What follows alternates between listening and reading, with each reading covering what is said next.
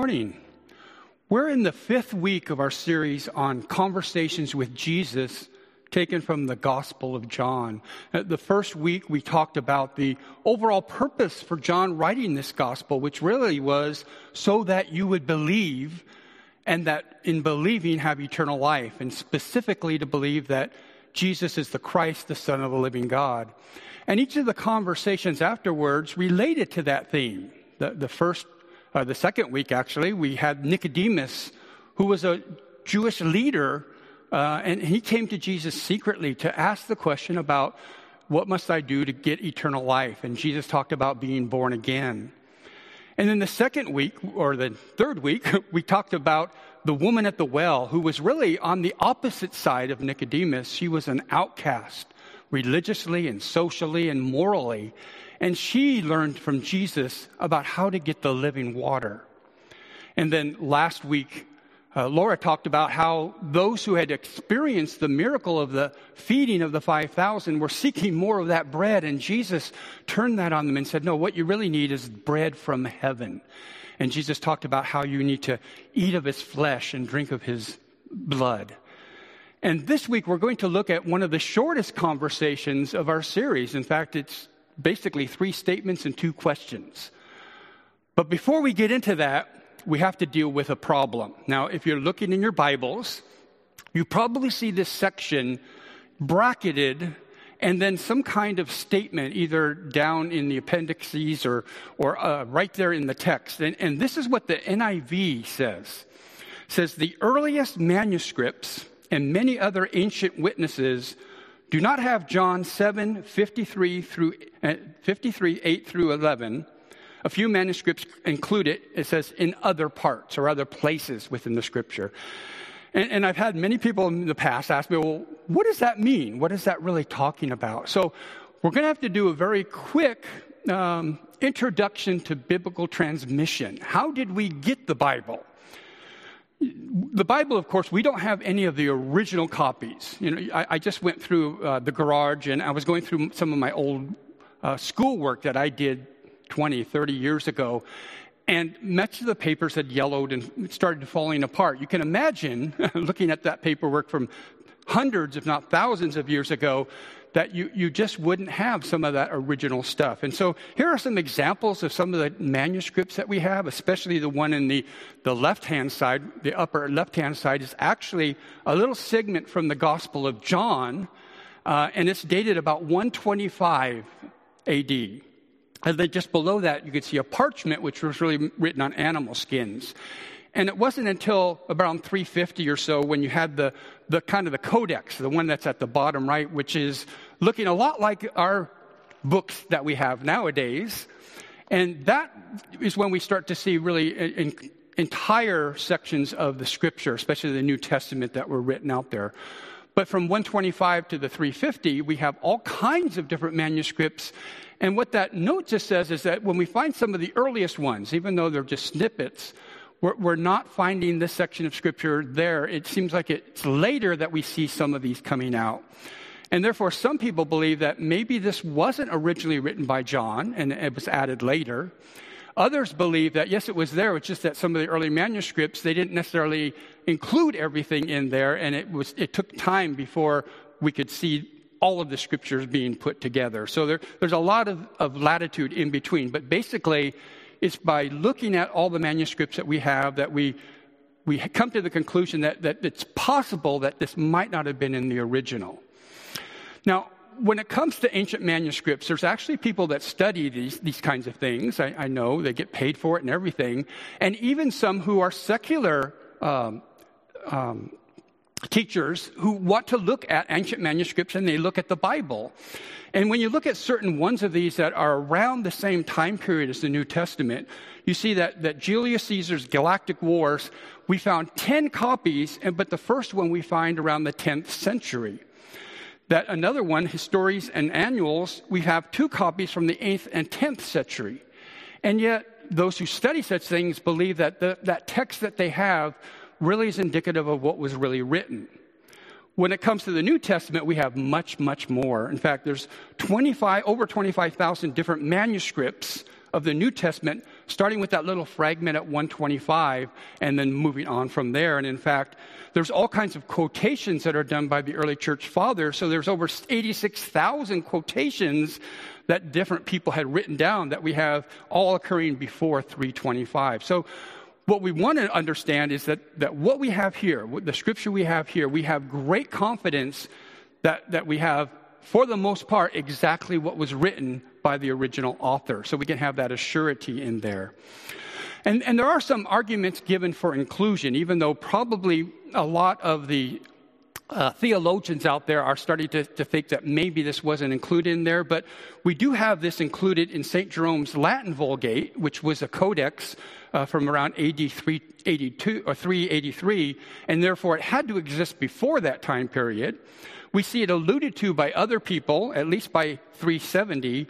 And St. Augustine, actually, who was a bishop of Hippo, said he believed actually it was in the original, but it was taken out by certain people because of the teaching that was in there. Now, you have to take that with a little bit of grain of salt, but you can see that we have people across the spectrum. And what I want us to really do is to see that this text really fits well within the context of where John has it, as well as the teaching that's there is very consistent with John's purpose and with other scriptures that we find. In fact, some people point to this verse in John 21:25, where it says, Jesus did many other things as well. If every one of them were written down, I suppose that even the whole world would not have room for the books that would be written. And there was many of the stories of things that occurred there that were handed down orally rather than being written down. And so some say that, well, even if it wasn't there, they believe it's a true story that was brought down by oral tradition. And again, it's really a matter of fact of saying, was this scripture where we can give it the same inerrancy that we do the rest of it or not? And I'm going to leave that up to you. You can investigate that on your own. But what I want us to see is that this section that we're going to talk about fits so well into what is occurring here in the Gospel of John. So I want to move to our text, but I'm going to read one verse first.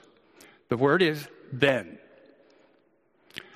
Well, then what? Well, we want to look backwards, starting with last week's sermon. And if you recall, in John 6, that's where Jesus gave his discourse on the bread of life, the bread that comes down from heaven.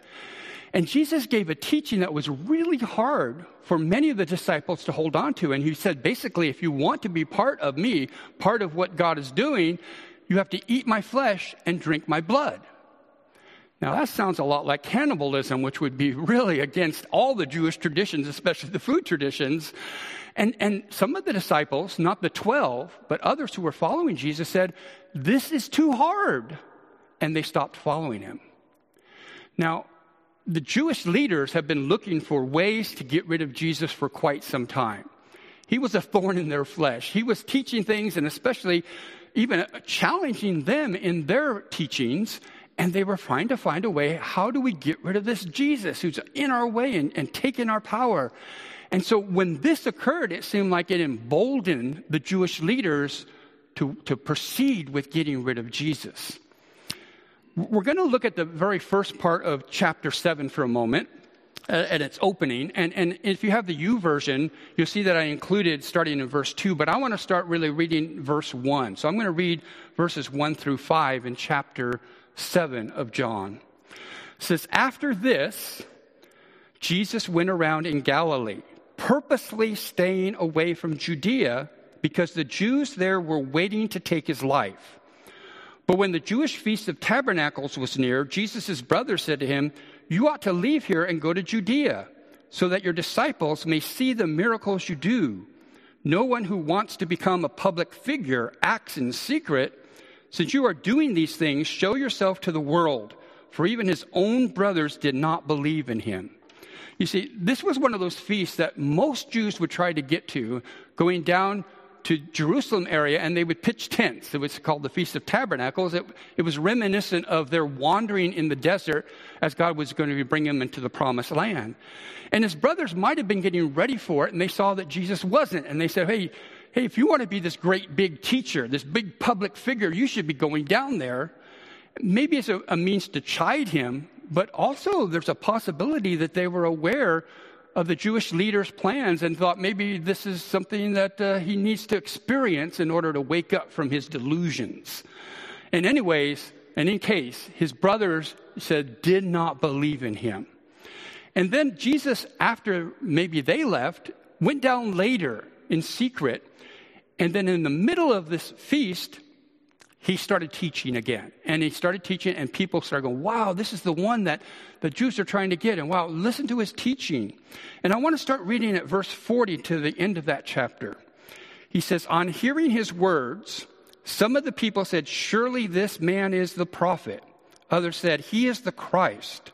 Still others asked, how can the Christ come from Galilee? Does not the scripture say that the Christ will come from David's family and from Bethlehem, the town where David lived? Thus the people were divided because of Jesus. Some wanted to seize him, but no one laid a hand on him. Finally, the temple guards went back to the chief priests and the Pharisees, who asked them, why didn't you bring him in? No one ever spoke the way this man does, the guards declared. You mean he has deceived you also? The Pharisees retorted. Has any of the rulers of the Pharisees believed in him? No. But this mob that knows nothing of the law, there is a curse on them.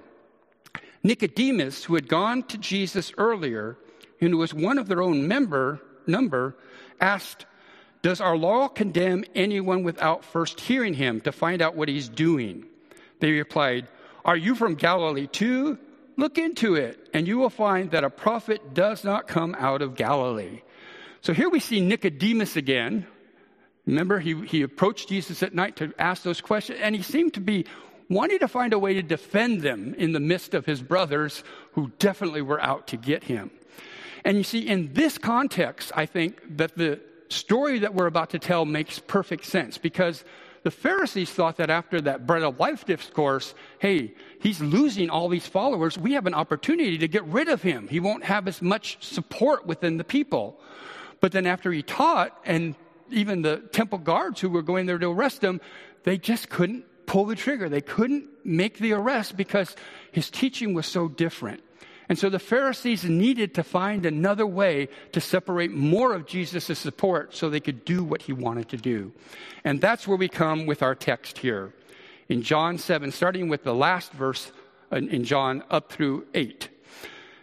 Then they all went home. So after they tried to arrest him and it didn't work out, they just said, oh, forget it. Let's get out of here for right now. He said, but Jesus went to the Mount of Olives.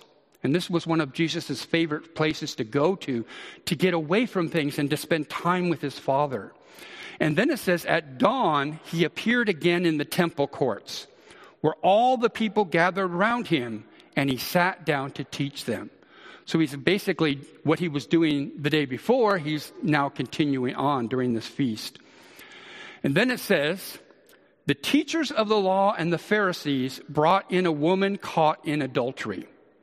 They made her stand before the group and said to Jesus, teacher, this woman was caught in the act of adultery.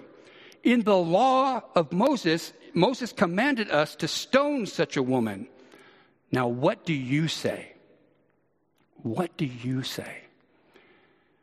Now, of course, this is part of the law. If we look, first of all, in Leviticus 20:10, it says, if a man commits adultery with another man's wife, with the wife of his neighbor, both the adulterer and the adulteress are to be put to death. In Deuteronomy 22:22, it says, if a man is found sleeping with another man's wife, both the man who slept with her and the woman must die. You must purge the evil from Israel. But you see, the question that they were asking Jesus, hey, what do you think, wasn't there because they needed more information. It wasn't there because they respected Jesus and they wanted his approval. It says in verse 6, the first part of verse 6, they were using this question as a trap in order to have a basis for accusing him. In other words, whichever answer he might give, they could find a way to twist that so that he could basically be arrested, that he would lose his support or more of his support, and now they would have that opportunity that they've been looking for. Now, this isn't an unusual event. that Jesus is being put in a trap. In fact, the other Gospels talk quite a bit about that also. We have this verse in Matthew 19:3. It says, some Pharisees came to him to test him. They asked, is it lawful for a man to divorce his wife for any and every reason? So again, they were asking him one of the questions about their own law to see if whichever way he goes on this, maybe we can use it and twist it so we can get rid of Jesus. We can get rid of some of his supports that's there. And then in Matthew 22:17 through 18 it says, tell us then, what is your opinion? Is it right to pay the imperial tax to Caesar or not? Now, this was a really hard issue for Israel because they were being under the Roman control, and they didn't want to have to pay these taxes to a foreign government. They wanted control of their own country. And so, again, this was one of those things, a political question that could get Jesus in quite a bit of hot water. But Jesus knows this, and he even says, but Jesus, knowing their evil intent, said, you hypocrites, why are you trying to trap me? And then in Matthew 22:35 through 36, it says, one of them, an expert in the law, tested him with this question, teacher, which is the greatest commandment in the law? Now, we could all give opinions about what the greatest of something is, but again, he was trying to test them or trap them in the respect of whichever one that Jesus picked. He said, well, what about this one?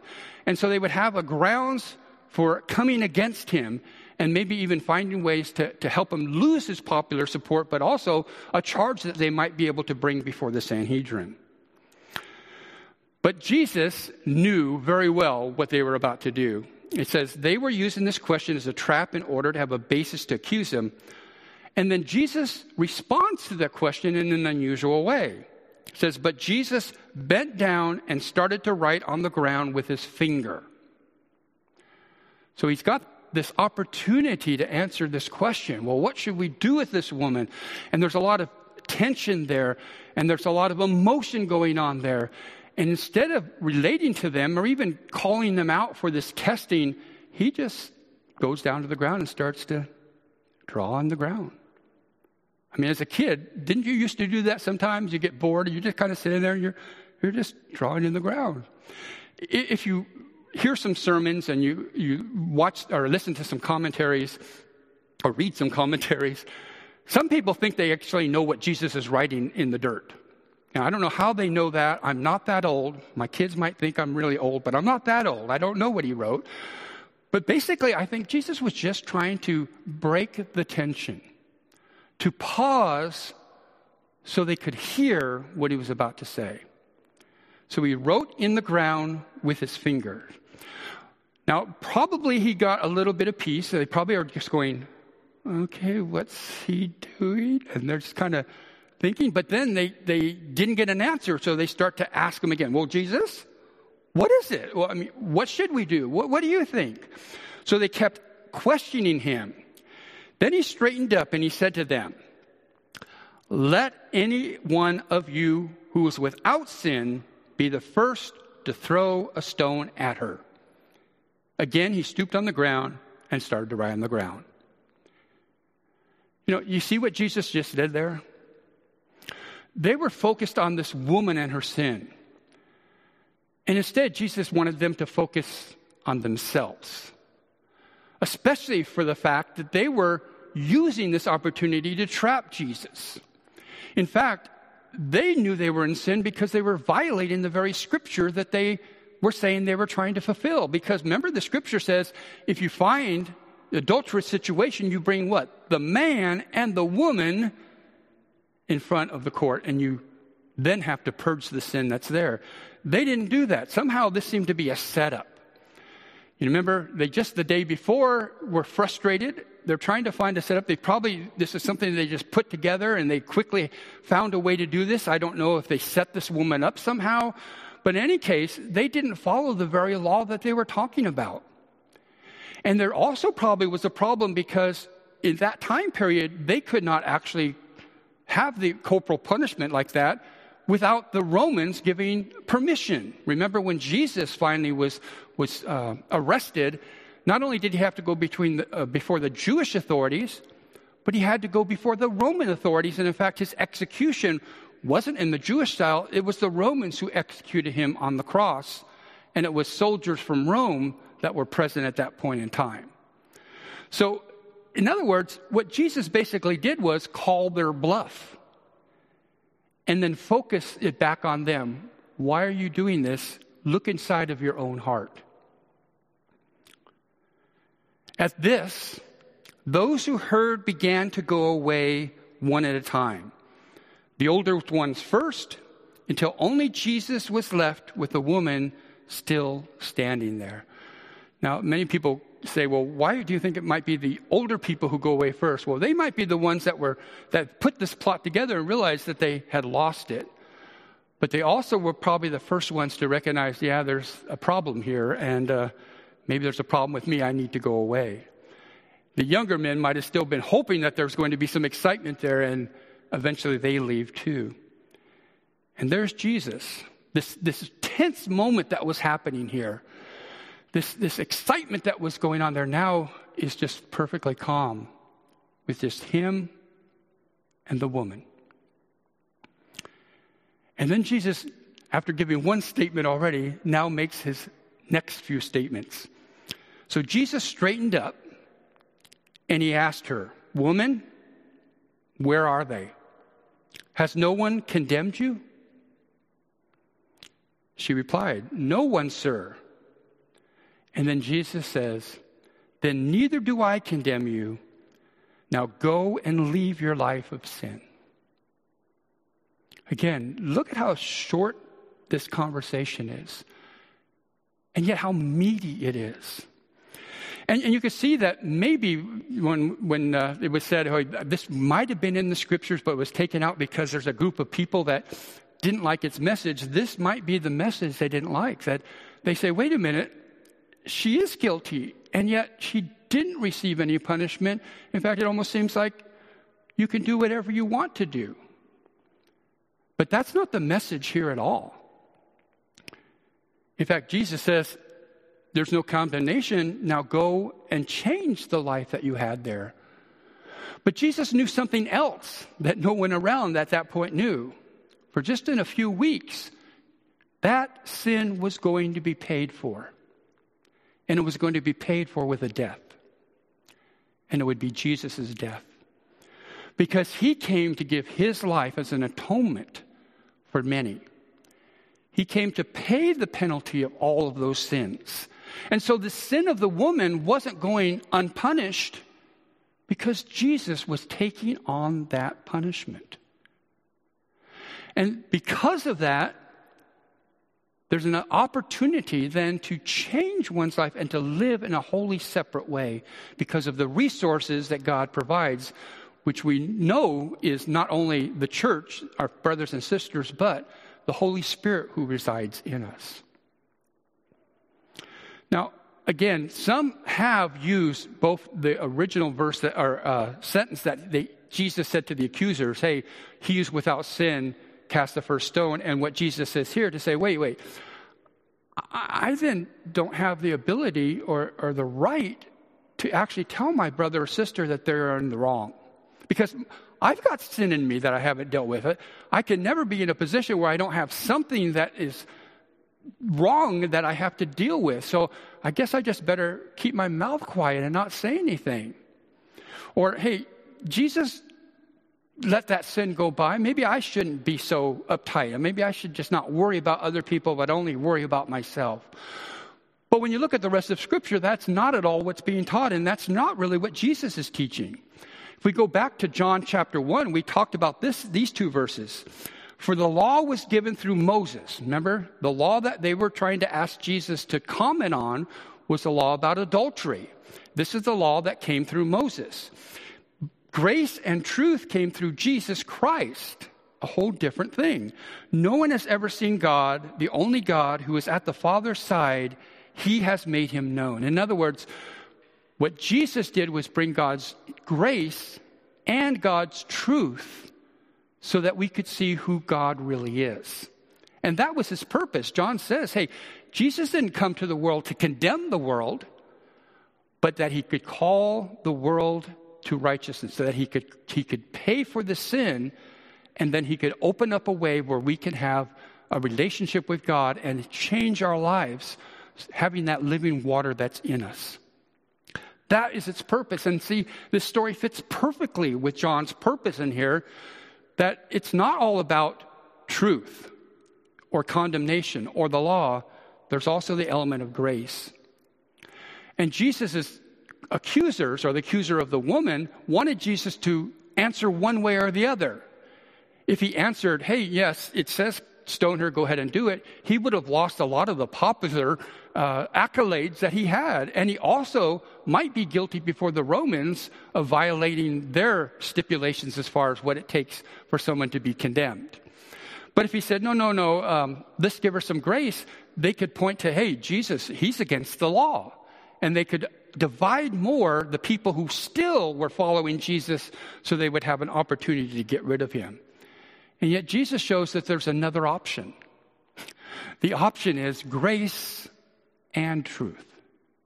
Grace and truth, because that's what Jesus brought. It comes through him. Now, I do want to show you some scriptures that really talk about what do we do when we see a brother or sister that has walked off the path and is struggling or involved greatly with sin. What do we do about it? Even though we might have sin in our lives, it doesn't mean that we just let it go on. There's actually something that Scripture tells us we need to do. Some think of Paul as being kind of this hard line, law and order kind of guy, right? In fact, in Corinthians, he says, hey, you guys are complaining because when I write to you, I'm laying down the law, but when you see me in person, I'm not really like that, He says in 2 Thessalonians, though, take special note of anyone who does not obey our instructions in this letter. So there's the law and order guy, right? It says, do not associate with them. Why? In order that they might feel ashamed. Yet, it says, do not regard them as an enemy, but warn them as you would a fellow believer. In other words, what Paul is saying here is that when you see a brother or sister that's involved in sin, that's not following the way, you need to use whatever method necessary to help them to realize their situation so they can be restored. And you don't do it with a, oh, look at you, you're so bad kind of attitude. You're doing it with the attitude that you want them reconciled to the body of Christ. He says that what seems to be a little bit kinder in Galatians chapter 6, verses 1 and 2, where it says, brothers and sisters, if someone is caught in sin, you who live by the Spirit should restore that person gently, but watch yourselves, or you may also be tempted. Carry each other's burdens, and in this way you will fulfill the law of Christ. In other words, what we really are is that we're following that same pattern that Jesus showed, that grace and truth, so that we can help people to be restored. We're all going to fall. We're all going to have difficulties and problems. And if it's a one and done kind of situation, who's going to be left? No one. I remember an old Friends episode that I saw a piece of the other day, and it basically somebody in the group had made a mistake and done something wrong to somebody, and they figured, well, it's just all over. And they said, hey, if it was the first opportunity that you did something wrong, that you break a relationship, you'd never have a relationship that lasts more than a few months. And he said, oh, that explains it. You see, in our situation, we have to constantly forgive and bring each other back, because we're all going to have that time of stumbling, of getting the dirt on our feet. But our job, or part of our job as fellow brothers and sisters, is to help those people to become restored and to do it in a gentle and loving way, because our ultimate aim isn't to show that we're better than them, but our ultimate aim is that we're all in the same boat and we want to be followers of Christ. Now, James, in his book, now remember, James was the brother of Jesus who became the leader of the Jerusalem church. And we saw earlier on that he was one of the brothers that basically was taunting Jesus, possibly even wanting him to go off to be arrested. And then he finally realized after the resurrection of who Jesus really was and became restored, not just to his brother, but to his Savior. And he says this in James chapter 5, verses 19 through 20. My brothers and sisters, if one of you should wander far from the truth, and someone should bring that person back, remember this: whoever turns a sinner from the error of their way will save them from death and cover over a multitude of sins. You see, part of our role and responsibility as followers of Christ is to bring reconciliation between the people that God has created and God himself. And that could be people who never had a relationship with God, who weren't Christians, but it also could be our fellow brothers and sisters who have gone through a difficult time and maybe have wandered away. The same responsibility exists for us. We're to be reconcilers. We're to be those who help people come back to the way. And we're doing that in the same manner that Jesus did, with grace and with truth. So you see, we are part of the ministry that Jesus started. Jesus came, or grace and truth came through Jesus, and now that same grace and truth will come through us as followers of Christ. And it's our responsibility, again, to help those who are far from God, who are lost, to understand who God is and to bring them over to our brothers and sisters who are going through difficult times, to help them be reconciled to God. And even for ourselves, to reconcile ourselves to God as he reveals to us the sins that are still left in our lives. This is the ministry that we need to do. And I just want to say, if you are someone who's exploring this crazy thing called the Bible, and we're trying to figure out, is this true? Is this really how I get to God? I just encourage you to keep searching the scriptures. Keep talking to your friend or your family members who are Christians so that you can see the truth of who God is and you can be reconciled to him through grace and truth. If right now you're going through a struggle in your life and maybe you've rejected God a little bit, you've gone your own way and now God's calling you back, surrender to him. Accept his grace and the truth of who you can really be. And for all of us, let us be those who are seeking the lost so that they can find their way back to the Savior. Let's pray. Father God, we are grateful that we were not left in our sin, but that you sent your very own Son to die and pay the penalty of our sins so that now we can walk in the light. We can now walk with our Savior and we can be reconciled to you forever. Father, reveal to us those areas that we still need to surrender to you. Reveal to us those people around us who are hurting that you want us to reach out to. So again, we can perform the very ministry you've called us to do. We pray in Jesus' name. Amen.